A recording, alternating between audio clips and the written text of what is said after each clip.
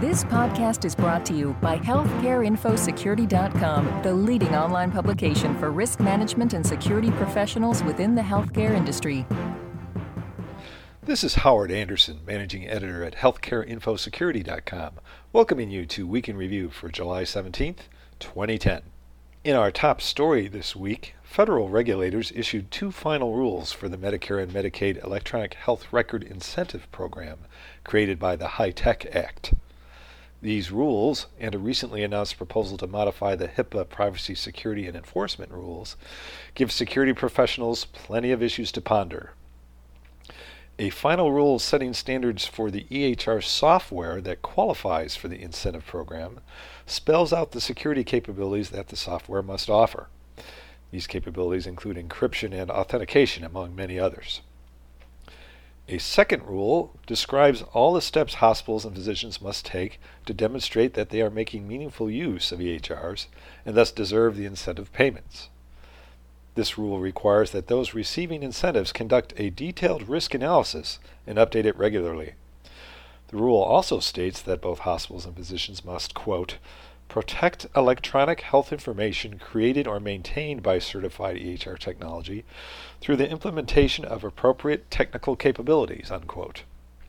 But those capabilities are not spelled out. Similarly, the proposal to modify HIPAA also does not include any mandates to use specific security technologies. Some industry observers praised regulators for stressing the importance of a risk assessment in the meaningful use rule, because an assessment can help organizations select appropriate security technologies to address their specific risks. And the software standards rule ensures that those who buy certified EHR applications will have access to a long list of security capabilities.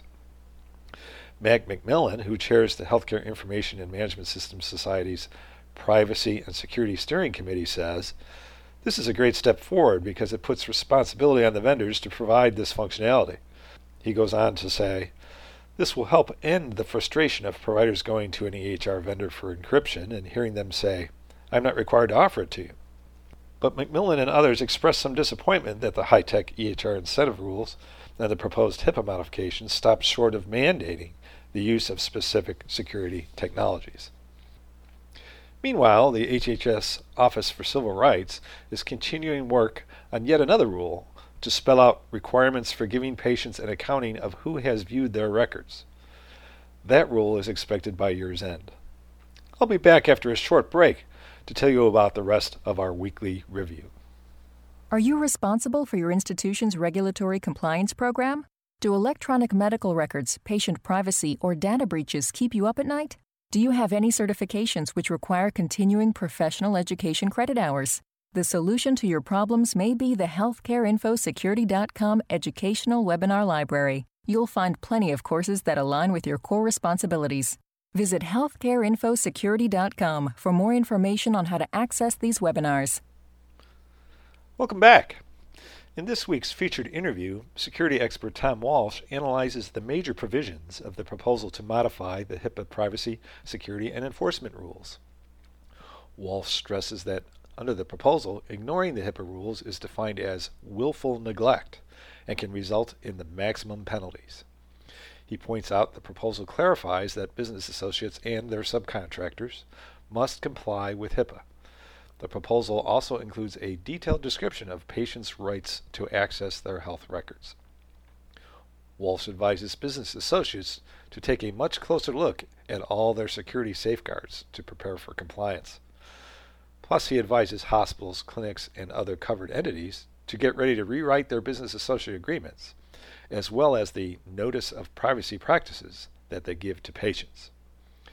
And in this week's featured blog, we point out that the official federal list of major healthcare information breaches has been greatly improved. The list, maintained by the HHS Office for Civil Rights, had formerly omitted the names of solo practitioners who had experienced breaches, referring to them only as private practices. Now it names the physicians involved. Plus, the list is now displayed in an improved format that enables searches by various factors. Be sure to check out HealthcareInfoSecurity.com for all the latest news, interviews, blogs, and more. This is Howard Anderson. Thanks so much for listening.